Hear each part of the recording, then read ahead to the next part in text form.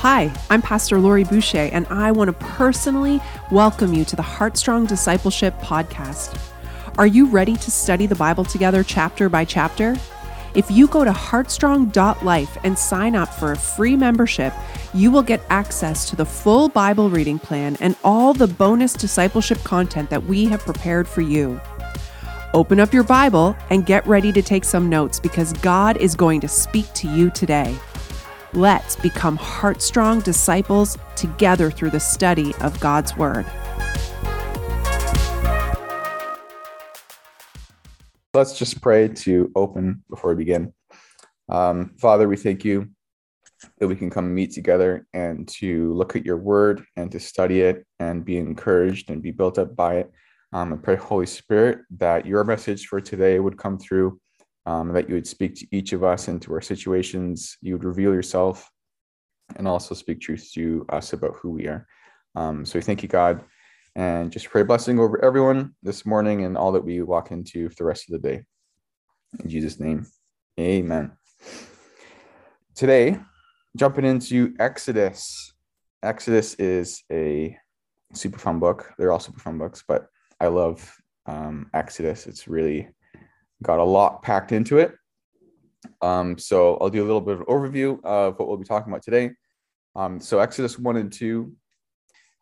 There's a lot going on in these two chapters that talk about the promises of God and how the promises of God are continuing despite the circumstance that Israel is found in. And so they are in a place where they did not expect when they have a new Pharaoh that comes in and does not recognize them, does not honor what was set up for them under Joseph, and Joseph was there. And so they find themselves in a situation where they're living in providence, they're living in this blessing that's very tangible, and then over time, their external circumstances change, and they're at a place where they are being mistreated, and they're being hunted down kind of in a way and seen as a threat. And so their external circumstances change and life gets a lot more difficult for everybody. And yet, despite that, we see that God's promise is still alive, it's still active, and it's still moving, completely independent of what's happening externally. And so throughout these two chapters, we'll dive into kind of how that plays out. But I really want everyone to be encouraged that as we look at this, to just be reminded how God's promises are still at work, and to remain faithful to what he's called us to do, despite how it might be difficult, how that may conflict with the place that we're in, and how he will sustain us, and he is there, and he will find new ways to make sure that his promises are preserved, and he will start new things and rise up new people to be able to protect what God wants to do in his plan. And there's no enemy, there's no conflict, there's nothing that will come up against us as the children of God that God won't be able to deal with, that he won't be able to break through to bring deliverance. And so that's kind of the overall message that I felt on my heart from these two chapters.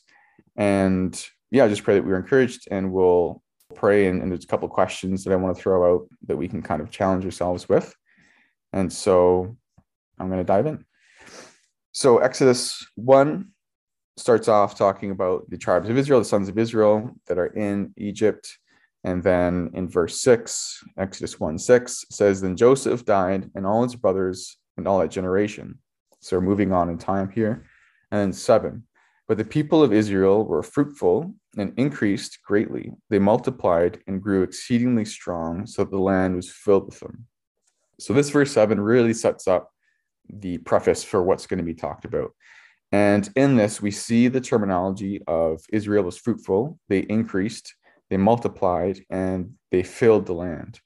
And in your brain, you should kind of be firing off that this is reminding us of the promises that God gave, well, the command that he gave to Adam and Eve to be fruitful, multiply, and to subdue the land. But also he repeats this to Abraham, saying that you are going to be a great nation. I'm going to multiply you. You're going to be like the sands and be like the stars in heaven in terms of number. you're going to be increasing greatly, and I have this land that I'm going to give to you. And so you're going to have this nation that's going to be able to fill the land. And so this verse is kind of a reminder to go and pick up on those promises, to go and remember what God has said and declared beforehand. So we cross-reference Genesis 46:3. It says, "Then he said, I am God, the God of your father. Do not be afraid to go down to Egypt, for there I will make you into a great nation." So it's a promise that in Egypt, they'll become a great nation. So immediately at the beginning of Exodus, we see that is happening. Also in Acts 7:17, it says, "But as the time of the promise drew near, which God had granted to Abraham, the people increased and multiplied in Egypt."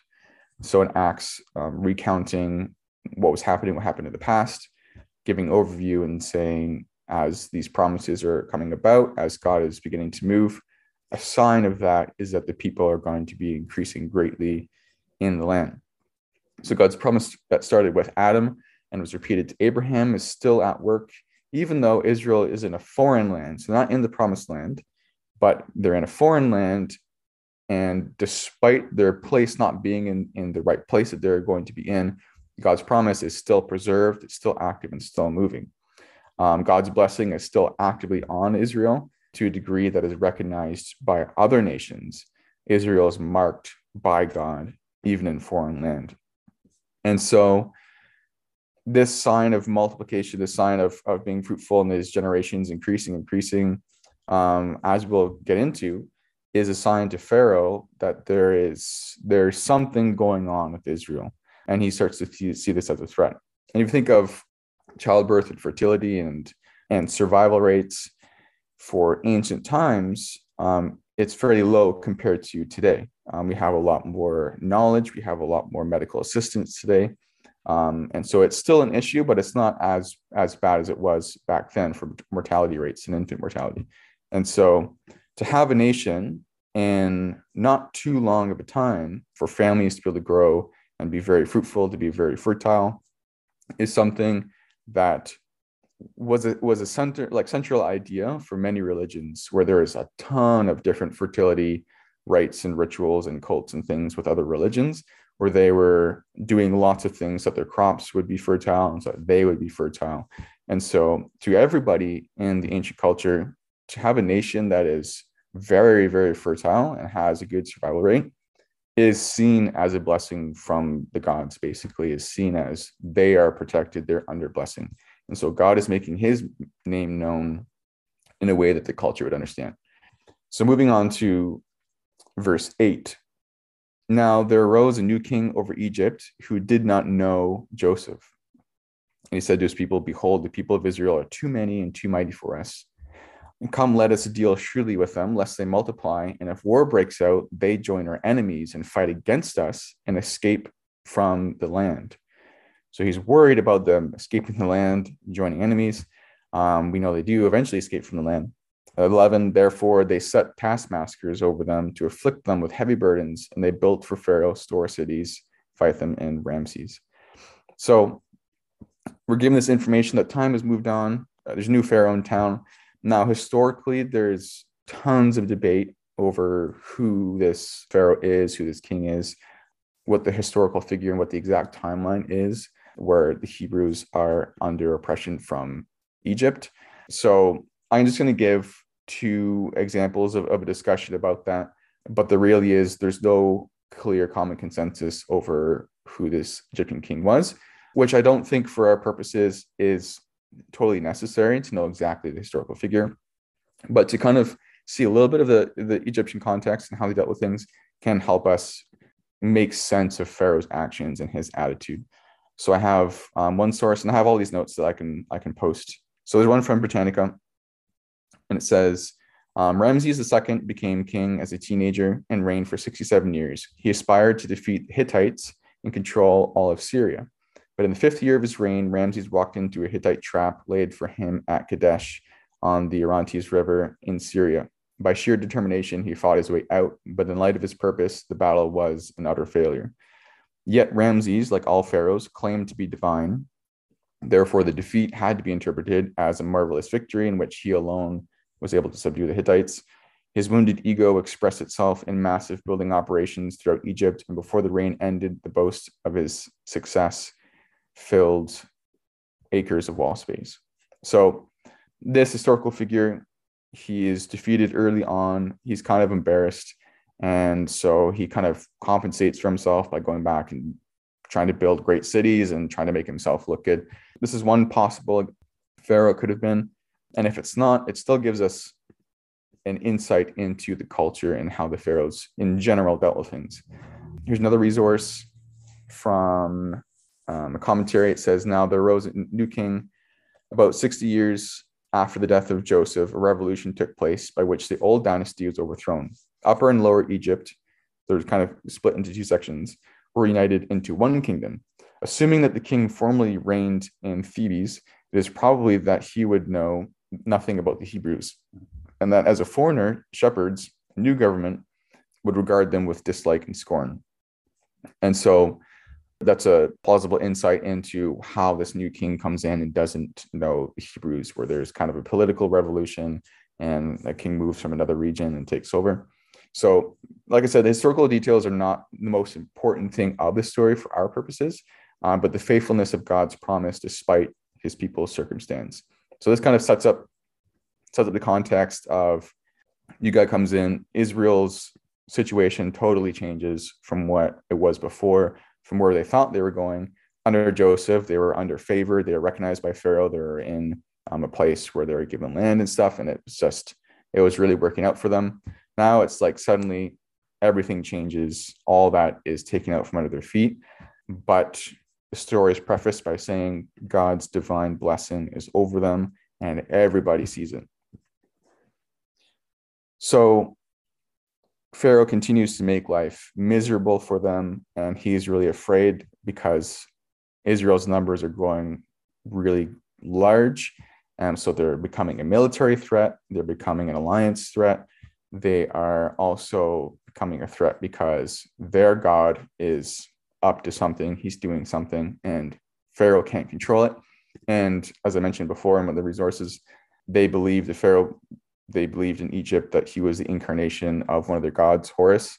And so when he became Pharaoh and he was inaugurated, he, in their understanding, became part of the god Horus. And so he was literally God in human form. And so anything that challenged him, anything that came against them was seen as not just a political thing, but also a religious thing, where their gods were at war with one another.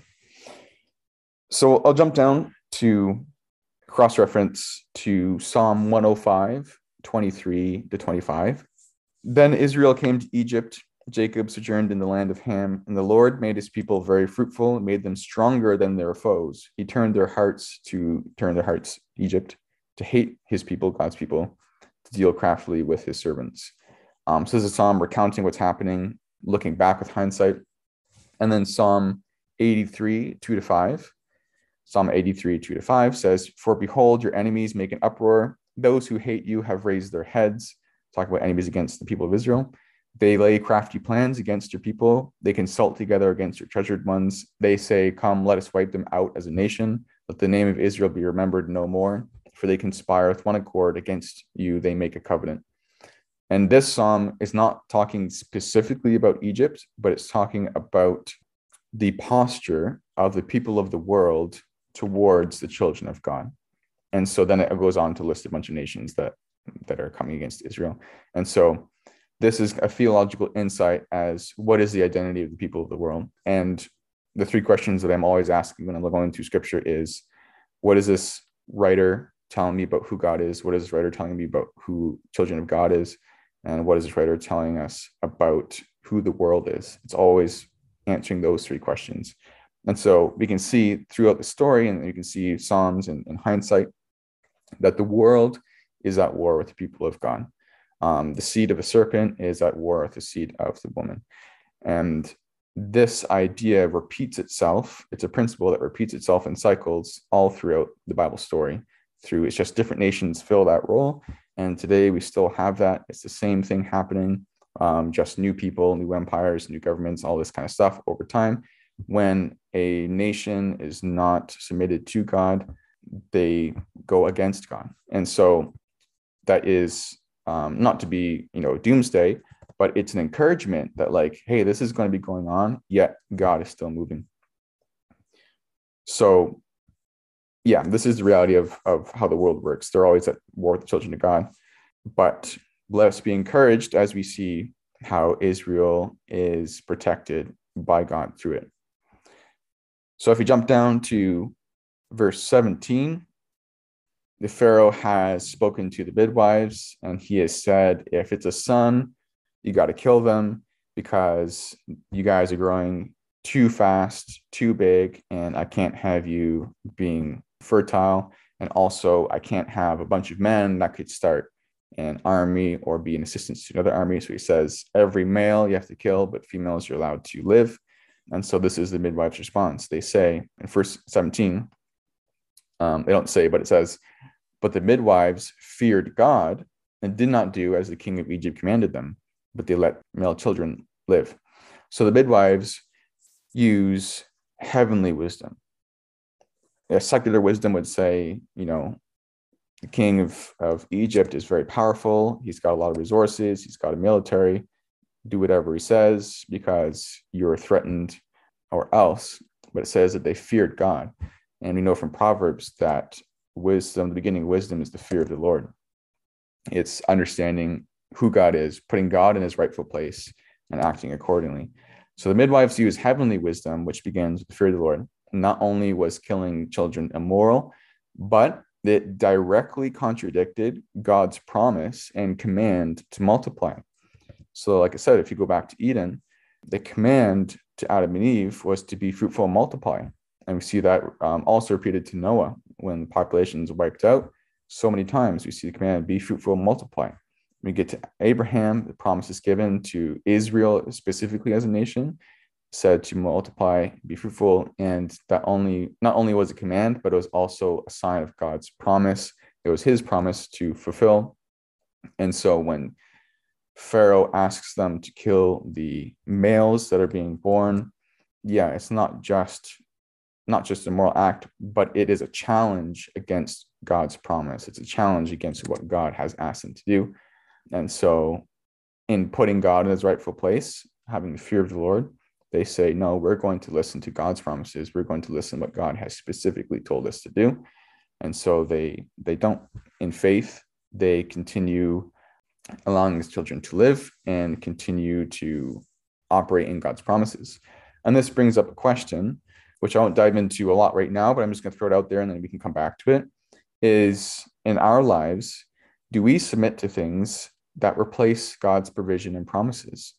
Are there things that we just kind of culturally do, things that we kind of, when it comes to our leisure or whatever else, things that we just kind of accept and go along with in our culture that actually directly replace what God has told us or what God has, how he's asked us to live? And so I think of things like peace, like God's peace and God's rest for ourselves. Are there ways that we just kind of keep up with culture and just do the status quo that actually compete with God's commands and God's promise about giving us rest? Is maybe one example. So we can come back to that later in the discussion, but just putting that out there for now for you to think about. So yeah, 17 says they fear the Lord, and so they don't do what the Pharaoh has asked them to do. And they go down to verse 20. So God dealt well with the midwives, and the people multiplied and grew very strong. And because the midwives feared God, he gave them families. And so God honors their faithfulness. And we think of even Daniel, the book of Daniel has a lot of great examples where Daniel and his friends are asked to do something that is directly contradicting their faith in God or what God has asked them to do, whether it's their diet or whether it's bowing down to the idol. These things, they remain faithful to God. They have a fear of the Lord that is stronger than a fear of man, and they remain faithful, and God sees them through as they remain in their steadfastness. And so here we see that God's promise is able to continue because these midwives stand up for their faith and stand up for Israel as a nation and say, we are going to stand in the promises of God. We're not going to bow down to this foreign nation. We're not going to bow down to this foreign God figure, essentially, to their eyes and their eyes of the people around them. They say, we're going to stand up for our nation. We're going to stand in the gap, and we're going to accept God's promises. And it says directly in the text here, and the people multiplied and grew very strong, and God gave them families. And so that's a direct affirmation of God's blessing and promises continuing, because they have allowed God to have his promises upon them. God's promises is always available, but we as people can decide to kind of move outside of that and do our own thing. And then we are left with not inheriting his promises. And it's not because God's not faithful, it's because we choose, no, we're going to choose something else and get our promises from what culture promises us. And so in this moment, it's a really cool moment where the midwives say, no, we're staying planted right underneath God's promises. We're not going to move from it. And God affirms that very clearly. So into chapter 2, we see Moses being born, which is super fun. And verse 2, it says, the woman conceived and bore a son, and she saw that he was a fine child, and she hid him 3 months. So this is interesting when it says a fine child or a beautiful child, depending on your translation. And so I'm going to look at a couple of cross references here. Acts 7:20 says, at this time Moses was born. He was beautiful in God's sight, and he was brought up for 3 months in his father's house. So in hindsight from Acts, says that Moses was beautiful in God's sight. Then in Hebrews 11:23 says, by faith, Moses, when he was born, was hidden for 3 months by his parents because they saw that the child was beautiful and they were not afraid of the king's edict. So we have kind of 3 different descriptions of what's going on. We have that he's a fine child, that he was a beautiful child and his parents weren't afraid for him, and that he was beautiful in God's sight. And so in the ancient culture, when you had a baby and they looked very fair, they looked very beautiful, it was kind of understood as being a blessing. Like it was like, oh, there's divine favor on this child, there's divine favor on this person. And so whether or not exactly if Moses' parents saw that or believed that or affirmed that, that is the cultural understanding. And so we see a description of his physical beauty, but it's clarified in Acts 7:20 that God had somehow marked him, that he was set apart for God's purposes. And so however that exactly was understood by his parents, it says in Hebrews that his parents were not afraid for him, even though that there is a call out for the children to be murdered and to be thrown into the Nile. Something happens here where they're like, oh, we're not afraid because we know that God's up to something. We know that God's going to use this child. And so we don't have to be in fear. And then what's crazy is they put him in a basket and put him in the Nile, which is a symbol of death for the Hebrews, because that's the place where Pharaoh wants to take all the male children, throw them into and drown them. And that is a place that is, just a symbol of death culturally to the Hebrews and a symbol of warning. And in faith, Moses' parents are like, we're going to put him in a basket and we're going to float him literally down like a valley of death. And we're not afraid because we know that God has a purpose for him and that his promises are coming about. We've seen God's promises in us as a nation in a large scale. And so we can also trust God and his promises on a small scale with our individual son. It's just mind-blowing how the story plays out that way. I'm going to try and close up my last couple points here. Exodus 2:11. One day when Moses had grown up, he went out to his people and he looked on their burdens. And growing up watching like the DreamWorks movie, I forget the exact title of it, where Moses goes through this childhood where he believes he's an Egyptian and then he finds out he's a Hebrew and his whole world is shaken. I like growing up, when I read the actual text and realized that he knew that he was a Hebrew the whole time, my mind was blown, but it totally changes the story. So in this verse 11, it says he gets up and he goes out to look at the burden of his people. He's burdened already during his life, growing up in Pharaoh's palace and all this. He has this burden for his people. Cross-reference to Hebrews 11:24-25 says, by faith, Moses, when he was grown up, refused to be called the son of Pharaoh's daughter, choosing rather to be mistreated with the people of God than to enjoy the fleeting pleasures of sin. So this timeline of this claim, we're not know exactly, was he always refusing, or does he get to that point afterwards? I'm not sure. But in general, we see from verse 11, he gets up, he went out to his people and looked on their burdens. So Moses had the opportunity to abandon his God-given identity from birth and settle for what the world had to offer, which is riches and place of glory and place of standing. But in a decision of faith, Moses decides to act in godly wisdom, the fear of the Lord, by fearing God and choosing to stay faithful to God and have God's desire be aligned with Moses' heart. So we see that by he's burdened by his own people, is going out to check on them. Even though he has access to all of this in his Egyptian identity, he chooses to reject that and say, I'm holding on to my God identity, and I'm choosing for my desires to be bent and aligned with what God wants and what he sees rather than what I have access to, which is really cool. So moving down to Exodus 2:23 says, during those many days, the king of Egypt died, and the people of Israel groaned because of their slavery and cried out for help. Their cry for rescue from slavery came up to God, and God heard their groaning. God remembered his covenant with Abraham, with Isaac, and Jacob. And God saw the people of Israel, and God knew. The king of Egypt died, and Egyptian sources will often attest to the practice of new pharaohs pardoning criminals. So Moses apparently benefited from this policy since he was not arrested upon his return to Egypt.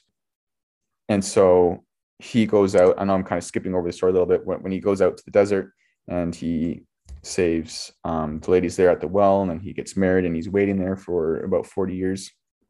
While that's happening, we see this shift happen in Egypt back home, where the king dies, the pharaoh dies, the new pharaoh takes his place. It's not clear if this is, like at this point, is this Moses' stepbrother? We're just told right now that just there's a new pharaoh in town who doesn't know Moses. And so this actually benefits Moses because, as I said, culturally, when a new pharaoh comes in, they kind of pardon the criminals, they kind of do a bit of a reset. And so Moses, if he had returned under the previous pharaoh, he would have on sight been arrested or killed. But under this time that's been going on, seems like, he's out in the wilderness for 40 years, just sitting on his hands. But in reality, God is still working. His promises are still at play. His divine plan is still at play. And because Moses is under God's divine wisdom, he's choosing to fear God and allow him to call the shots. He doesn't try and rush into things in his own strength, but in his patience, which is a very long time of patience and not knowing, God, when are things going to happen? You saved me from birth. You've got a purpose for me. I'm out here. Did I screw things up? And God, we see, is moving in a very practical sense, working with the politics, working with the culture and the religion system back home in Egypt. He's still getting things done. And then tomorrow, you guys will dive into as the Exodus itself kind of starts to play out. So let me pray just very quickly. God, I pray that you continue to speak to us about your promises today. I pray that we would have faith and confidence to stay in your promises, to choose your promises over what the culture promises us. And you give us faith to remain steadfast in that and to see, God, that your hand is at work despite what we see with our eyes. So bless us with that today. In Jesus' name, amen. Thank you for joining us for today's Bible study. Don't forget to visit heartstrong.life to access our daily blog for even more encouragement. Visit the Heartstrong shop with all kinds of awesome merch like hoodies, t-shirts, and mugs to remind you of this awesome journey of discipleship that you are on. Log in to heartstrong.life to access all your member content, resources, and downloads. We have live Bible studies for adults, students, and a Bible boot camp for kids. Let's become Heartstrong disciples together.